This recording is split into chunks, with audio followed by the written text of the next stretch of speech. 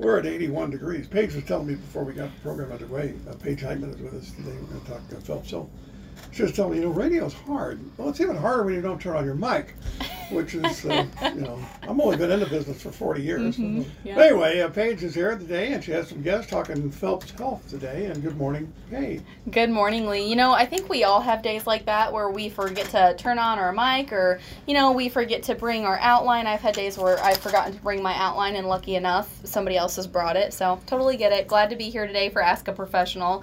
So today we have two really awesome guests. We have Becky Witham, an FNP at the Phelps Health Delbert Day Cancer Institute, and Jennifer Gerleman, an oncology nurse navigator at the DDCI. So welcome to our program today, ladies. Thank you. We are very excited to have you. So one of our favorite ways to kick off the Ask a Professional show is by asking our guests to tell us a little bit about themselves, their history, kind of what brought them to Phelps Health and why they care so much about healthcare. So Becky, maybe we'll just go ahead and kick it off with you. Sure, that sounds great. Thanks for having us today. Yeah. So my name's Becky Witham. I'm the nurse practitioner in medical oncology at Delbert Day Cancer Institute. One of the reasons that I chose healthcare is simply because I do want to be there to help people. I want to be there in the beginning, throughout the middle, and in the end of anything that I can do to help them improve their own health. When I went to school, I actually went to school at Maryville University in St. Louis back in 2012 and graduated with my master's then, and did about a year in primary care, and then got to the privilege to come back to oncology in 2015. So that's been great. My special interest really in my personal life is my family. They keep me busy 24 hours a day. But as far as oncology goes, I really have a special interest in colorectal cancer, lung cancer, and pancreatic cancers. I chose Phelps Health because they truly do care, and I really am attracted to that. I suppose they care about the staff that work at the facility. They care about the patients that we treat. The technology that they offer is truly cutting edge and impressive. The minds of some of the physicians that do work there are incredible, and it's very impressive to see them come together and treat patients. Becky, I love that. It's really impressive to sit here and listen to you talk about how passionate you are about what you do in Phelps Health. I also want to say congratulations just really quick. Becky got married this past Saturday, yes, which is really exciting on top of all the other 1,000 things that she does. So Jennifer, go ahead and introduce yourself to us. Hi, good morning, everybody. I chose to work in healthcare because when I was younger, my dad told me and my sister that he would pay for college if we wanted to be a teacher or a nurse. So my sister's that made your decision. And I'm the nurse. I went to school. I started out as a CNA and kind of worked my way up to LPN, to RN, and then to my bachelor's. I went to LPN school in Washington, and then I did the bridge program here in Rolla through ECC, and then I got my bachelor's through Central Methodist. My special interests include everything that revolves around my kids. Pretty much whatever they're into is my interest at the time. I have 3 kids.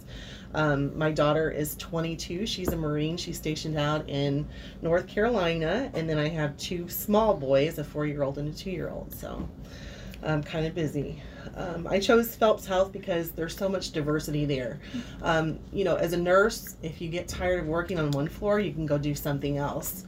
What I enjoy about the Cancer Center is I've never had more grateful patients that truly appreciate life than every patient that comes into the Cancer Center. They're so respectful. They're grateful for everything that you do for them. It's just a whole different realm of patients than working in the clinic every day, taking care of a sick patient versus taking care of a cancer patient. Yeah, I think that's really special. So today the topic that we're going to be talking about, I think, is also really special as well. We're going to be talking about cancer survivorship. So first, what is a cancer survivor? Let's define that. I'll go ahead and answer that.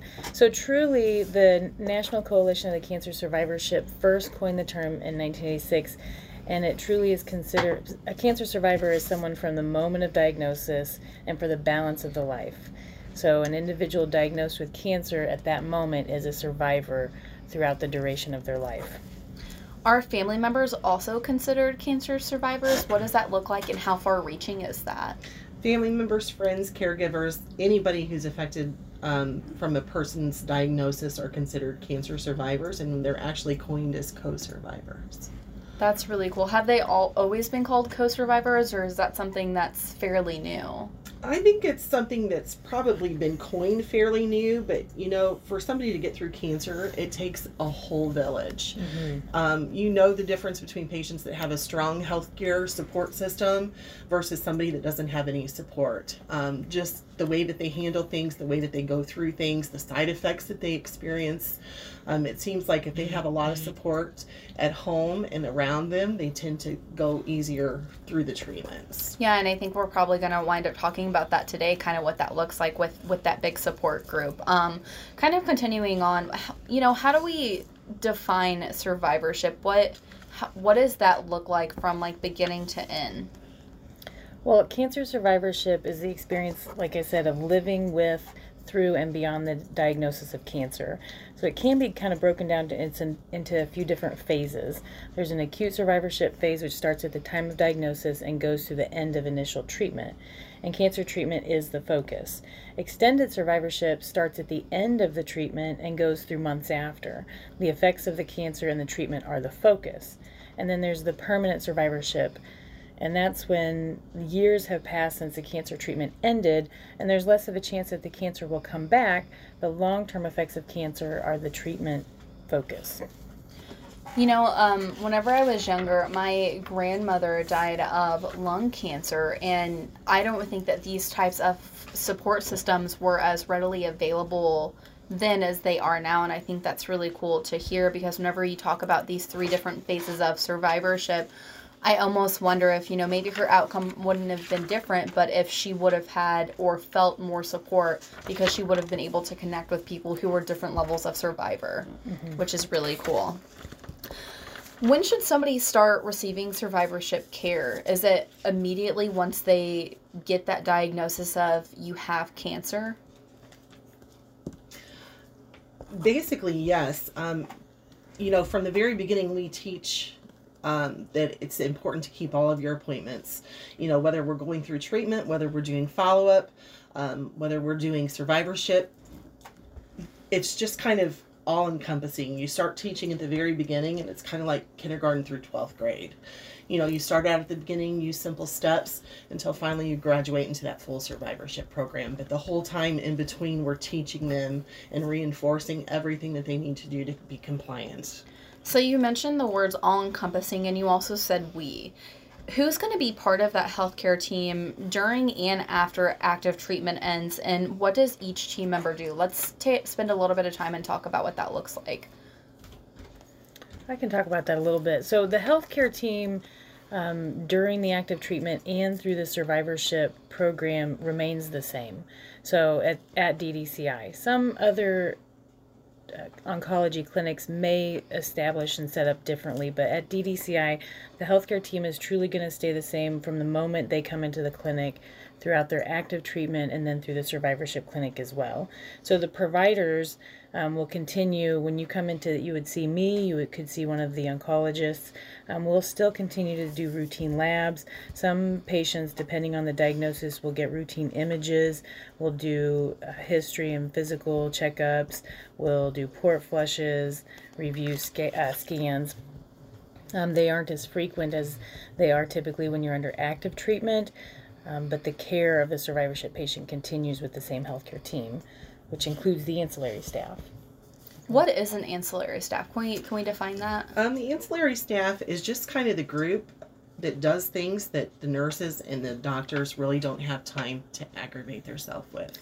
You know, if you have a patient that's really having a lot of emotional stress or concerns, we want to have the time to sit down and do that. So we've got Susan, the social worker, who really sits down and gets these patients to open up, and if they need additional help from what she can provide, then she'll refer them out for some help. We have Kevin, who focuses on the financial woes. You know, if they have an insurance question, the last thing we want is somebody coming in with a bill worried about how they're going to pay for this when they really need to be focused on how to treat their cancer. So Kevin takes care of all those questions. I'm the navigator, so basically anything that everybody else is hitting their head against the wall, whether they need home health, whether they need extra services at home, if they're struggling on how to take their medications at home, any of those nursing type based questions that they don't feel like is appropriate to ask the provider because they don't want to take up that much time is what they come to me for. And then of course we have Lori, who's the dietitian, and she's probably the most hated person in the facility. Aren't all dietitians though? She's so important. But she does a great job, and she follows patients from the initial diagnosis all the way through survivorship as well. So, we're just a team. We work really well together.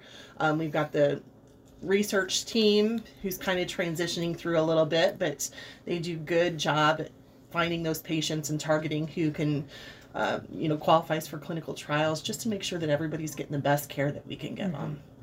So if somebody has been diagnosed with cancer, what can they expect during their visits if they're going through a survivorship program? And does Phelps Health offer a survivorship program? We do offer a survivorship program. We base our survivorship off of the NCCN guidelines, which is the National Comprehensive Cancer Network. So during each visit, the healthcare team often will perform a complete physical and medical history. The focus really is to discuss ways to prevent new health problems. But we're constantly assessing and treating any side effects that the patient may be experiencing, recommending appropriate health and cancer screenings. That's something very important throughout survivorship, and continuing to offer resources for coping, support, and emotional health. Also, we do refer to special programs for resources such as healthy eating, exercising, and to help quitting smoking. We'll also update the survivorship care plan and forward it to the primary care provider. How important is it for somebody to be a part of a survivorship program? Do they have to be part of a program? Can they elect not to be part of it? What are their options, and why would you encourage somebody to be part of a program like this? I highly recommend anybody who has the opportunity to be a part of a survivorship care plan for many reasons. One of the main reasons is because the goal of the survivorship program is to monitor for any potential chance of recurrence. And we know that there is a high chance of recurrence, or that cancer could come back in some patients. And the sooner for any cancers that it's found or caught, the higher likelihood of a chance of cure is. So it's extremely important to follow up and keep those follow-up appointments to minimize that risk of recurrence. Also, it's helpful to continue to educate patients on how they can reduce their risk factors. Whenever you're monitoring these patients to make sure that they don't have any signs of reoccurrence, do you also track this type of data? And do you track this data for, people who want to be involved in the survivorship program? Well, we do track what the patients are experiencing and what their side effects are, but we do not necessarily compile that into data. So if it's based on individual cases, yes, we do. So it's often that each case is separate from another. So we basically take each case as itself, by itself, to continue to monitor and track what the patient's going through after their treatment. Now, Phelps Health is accredited, right? So who are we accredited through, and is that based off of data that we provide? We're accredited through the COC, the Commission on Cancer, and basically it's a lot of things that are compiled into that. And our cancer registers do a great job of getting everything together for that.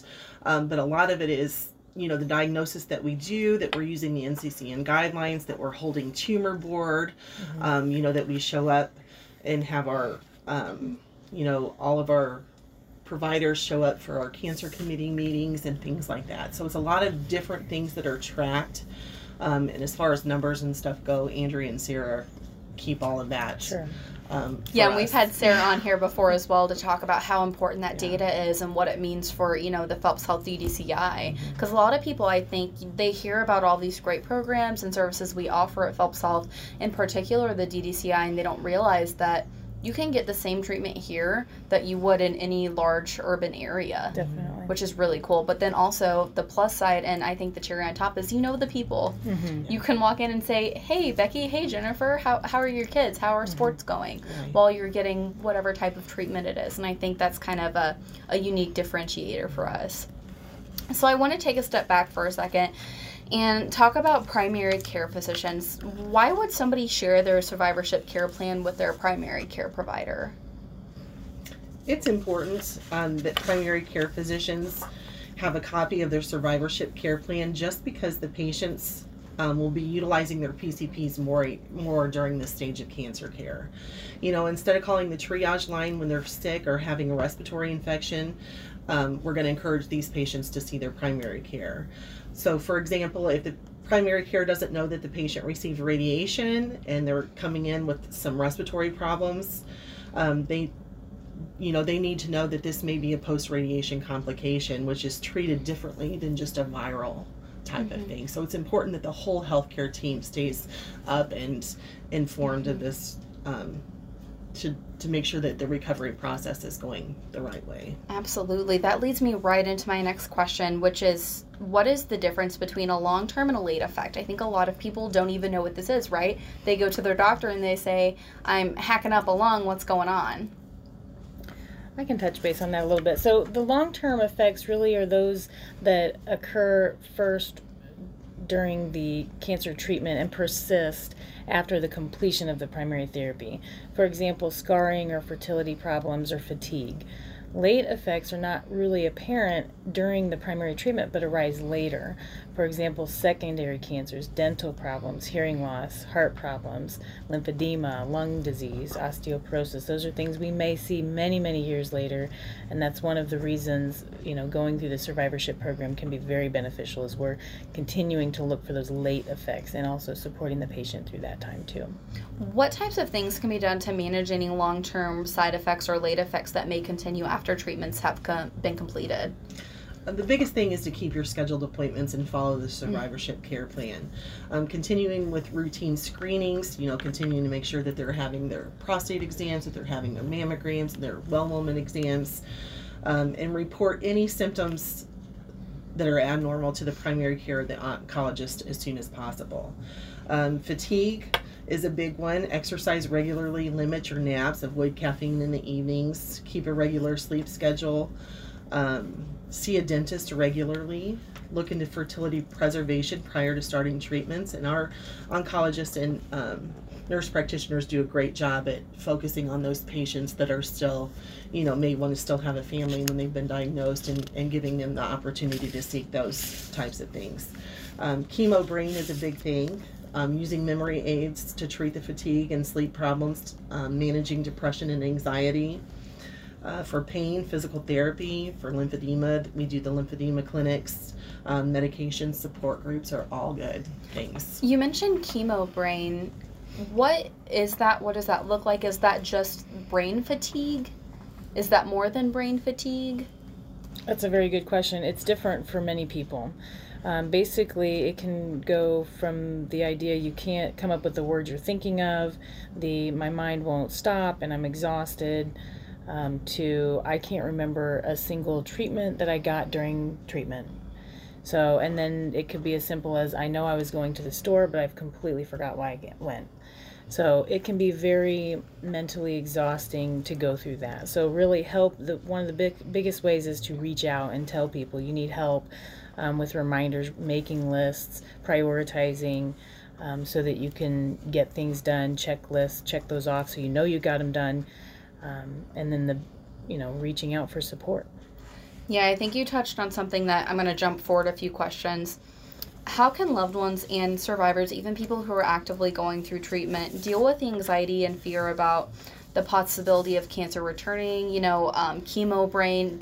I think whenever somebody has a cancer diagnosis, or, maybe they've been cured of cancer, but there's still the worry that this may come back. How do they deal with that fear and anxiety? Because a lot of people are very strong-willed. They don't want to ask for help. Mm-hmm. Yeah, I deal with this a lot and talk to all the patients that come through the survivorship clinic. Even during treatment, we talk about this, because after the treatment's over, anxiety goes sky high. The what if? How will I know? So the best thing to do is reach out for help. Have open and honest communication with myself, with the providers, with your loved ones. Don't overschedule yourself. Make sure that you're making time for rest and recovery, and being aware of how much you can do. Be aware of your limits. Asking for help early, especially if you're not feeling well. That's one thing that we really stress for the patients is don't wait until the end of the day. Don't wait till the afternoon to see if you feel better. If you don't feel well, call us and let us know. Prioritizing, I kind of touched based on that already. Completing tasks in smaller steps so that you can allow time for rest is another thing that you can do to help with that anxiety. And also even asking for financial assistance. Sometimes it's not the fear of recurrence, it's the fear of, am I going to be able to pay for this financially? So joining a support group, there are many, many support groups, and speaking with the social worker. We've mentioned before, you still have all the support even after treatment for many, many years, for as long as you're a patient there, for social work, the navigation, to help during those times when you're feeling overwhelmed. What can survivors do to protect their health and lower the risk of their cancer returning? I know they may have all of these fears and anxieties once they say your cancer is gone, you're cured, we're going to be just monitoring at this point in time. But what are ways that they can work to stay healthy?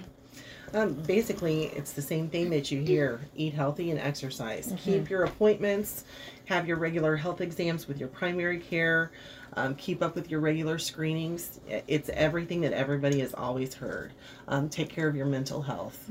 Especially, and we focus on the survivors a lot too, but their caregivers are absolutely right there with this too, because they go through so much strain and stress that it's almost harder on the caregiver, because they're trying to make everything so good for the patients that they're taking along so much stuff. So we really need to make sure that we're focusing on that caregiver too, and making sure that they have the support and the emotional help and everything that they need to kind of get through this. Yeah, I think that is really great. So you mentioned how everybody hates dietitians, right? Or that's their least favorite person.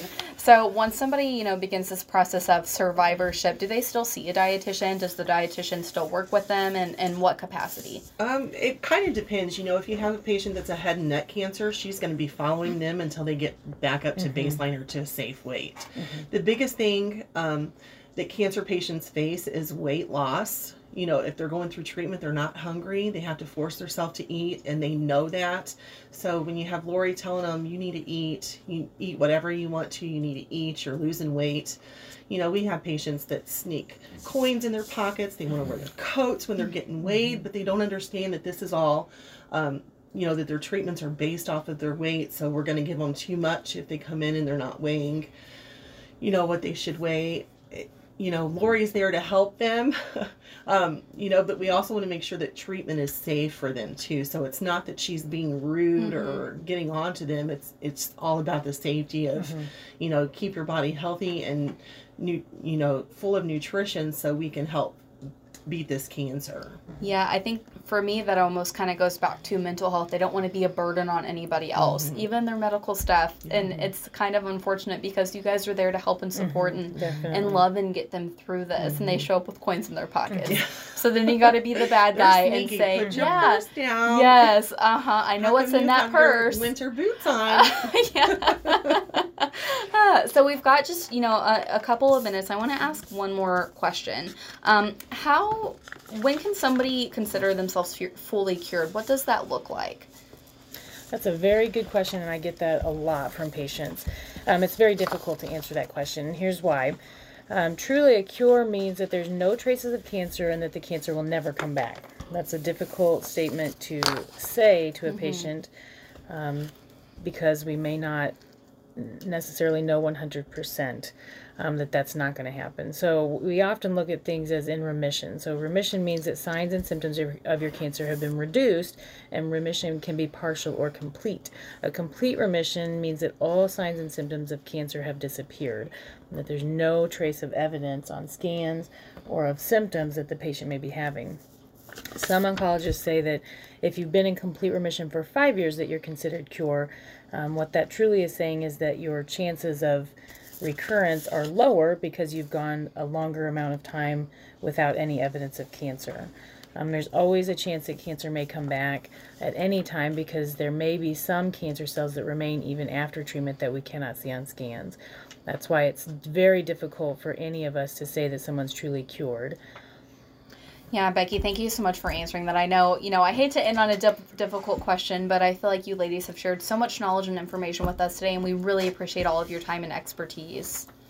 Today we've been speaking with Becky Witham, an FNP at the Phelps Health Delbert Day Cancer Institute, and Jennifer Gerleman, an oncology nurse navigator at the DDCI. For more information about the Phelps Health DDCI, visit phelpshealth.org. Thank you so much for being here today and listening to our show. If you missed part of this show or would like to listen to it again, please visit phelpshealth.org.